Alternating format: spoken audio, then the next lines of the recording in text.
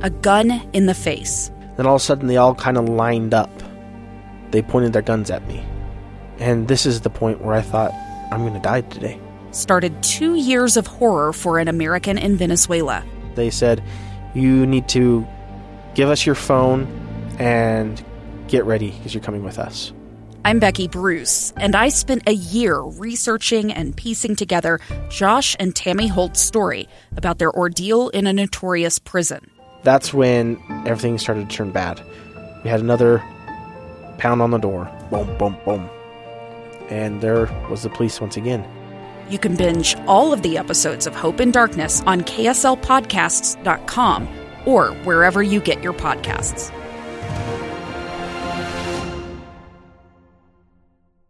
Hey, welcome back. I'm Lee Lonsberry. This is Live Mike, episode 90 of this program. It's good to talk to you this time of day. It's been a little while since you and I have been able to join together before 1 o'clock. We here at KSL News Radio have been adjusting and adapting to this world in which we're living as we together battle the coronavirus. One of the ways we are doing that here on this station is, we're trying to do everything possible to make sure that you are on the receiving end of all of the valuable and important information that is coming from trusted and reliable sources. And we have each day during this time slot been turning things over to the great Jeff Kaplan. You know Jeff Kaplan, host of Jeff Kaplan's Afternoon News, a monster talent, someone I look up to as a broadcaster and am lucky enough to consider a friend of mine. Well, for the past little while, as you well know, I'm sure, Jeff Kaplan has been hosting a program during this time slot called the Coronavirus Call-In. It has two important elements. First, we open the phone lines to you. You, if you have any question regarding how life is being lived right now, when will we expect to see a light at the end of this tunnel, anything you may have to ask about the economics of this, about the science of this, Jeff Kaplan is ready to receive your call. And on the line with Jeff will be an absolute expert, someone coming from the coronavirus task force. There are those epidemiologists, the real smart folks who did all those years of medical school to understand exactly the nature of the enemy you and I are combating right now, as well as the folks on the economic side, people like Derek Miller, who have an understanding and an attitude as to the impact that this virus and our methods of combating it are having on the economy. And sure, that many of you understand this very well, and my heart breaks for you if you have found yourself either out of work or out of money, having your wages cut, and I sympathize and empathize, and I am so sorry that you are going through these stresses because they can feel pretty burdensome. I know, I've been through times in my life where I wasn't sure exactly how I was going to pay this bill or that bill, and if I'm honest, I've been so backed up into a corner before where I wasn't sure exactly how I was going to cover the cost of the next meal. Now, I am very lucky today to be employed, and I am weathering this storm all right. I've got food for my family. I've got a roof over our head. But that, I hope, doesn't take away from our conversations one with another. I understand, and I'm so sorry for what you are going through. We are going to have a conversation just after 1 o'clock with the executive director of a place called Canyon Creek Services. That is, it's a nonprofit outfit, and what it does is it provides resources for those victims of domestic violence and sexual assault. Now, why are we having a conversation like this at a time like this? Well, it's because of a theme that we have been paying attention to on this program for the past few weeks. It all started when I got word from the Salt Lake City Police Department that they had seen a troublesome trend, and it was this. When I first heard about this, Salt Lake City Police Department was reporting an uptick in domestic violence phone calls or domestic violence-related 911 calls at a rate of 33% higher than was the case a year before. 33% more. I was floored by that. I could not believe it. It broke my heart. I thought we were better than that. I know we are. I know many of us are. And there are some, though, that are being overcome by the anxieties brought about by this coronavirus. Now, I heard 33% uptick from the Salt Lake City Police Department. Well, then I reached out to the Domestic Violence Coalition. It's a wonderful organization here in the state of Utah that offers resources to folks who are on the receiving end of domestic violence, the victims of domestic violence. And you know what I learned there? At the time, they were experiencing an uptick of calls that are some 50-60% increase, more than double what was being witnessed by the Salt Lake City Police Department. So we had a conversation with them.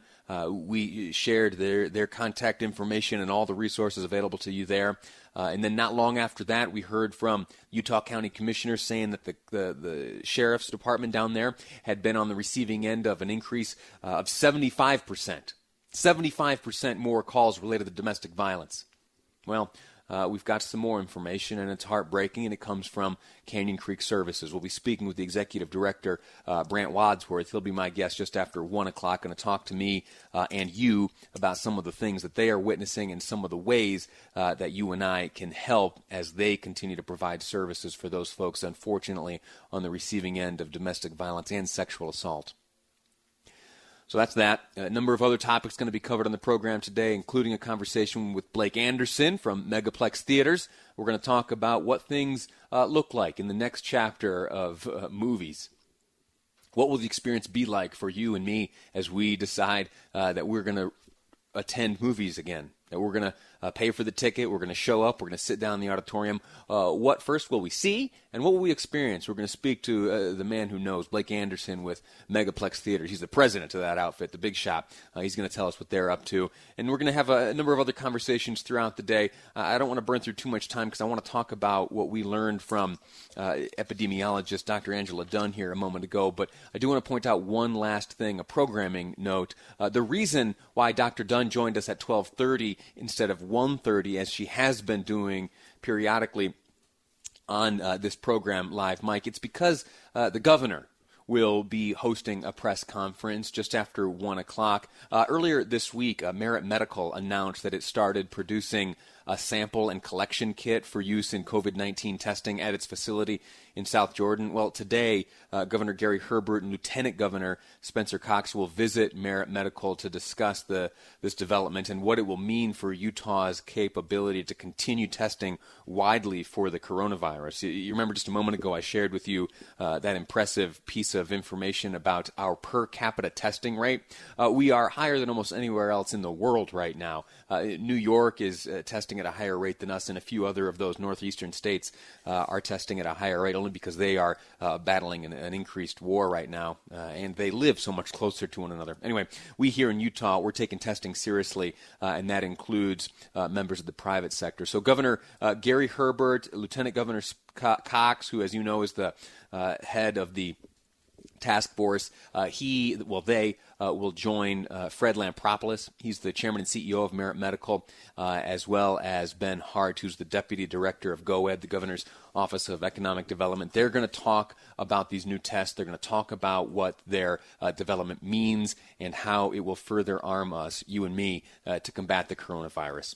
So that's that. That's coming up at 1:30 in lieu of Dr. Dunn's press conference, which happened just half hour ago. What we learned there from Dr. Dunn was this, that we unfortunately have seen an increase of 4 deaths. We are now here in the state of Utah. We have lost 32 Utahns as a result of the coronavirus. Now, here's a new piece of information we learned today, and that is that of those 32 total deaths here in the state of Utah, 16 have happened in long-term care facilities, nursing homes. We, early on here in the United States, in fact, the first few deaths happened just across the lake from Seattle in that nursing home facility where we lost so many folks, more than 32 even, than we have faced here in the state of Utah. One thing I will say is that Dr. Dunn told us this morning that she understood the particular threat faced by those within long-term care facilities. And in January, they started formulating strategies to combat the risk faced by those in that situation. So hopefully those strategies have been put to good use. The numbers indicate that they are, and I look forward to these added conversations and the added revelation of information letting us know that what we're up to is yielding good results. I got to take a break. When we come back, we're going to have that conversation I mentioned a moment ago with Brant Wadsworth, the Executive Director of Canyon Creek Services. Domestic violence and sexual assault is up in this state, and it breaks my heart. We're going to find out why it's happening and what you can do to help those victims next on Live Mike. I'm Lee Lonsberry, and this is KSL News Radio.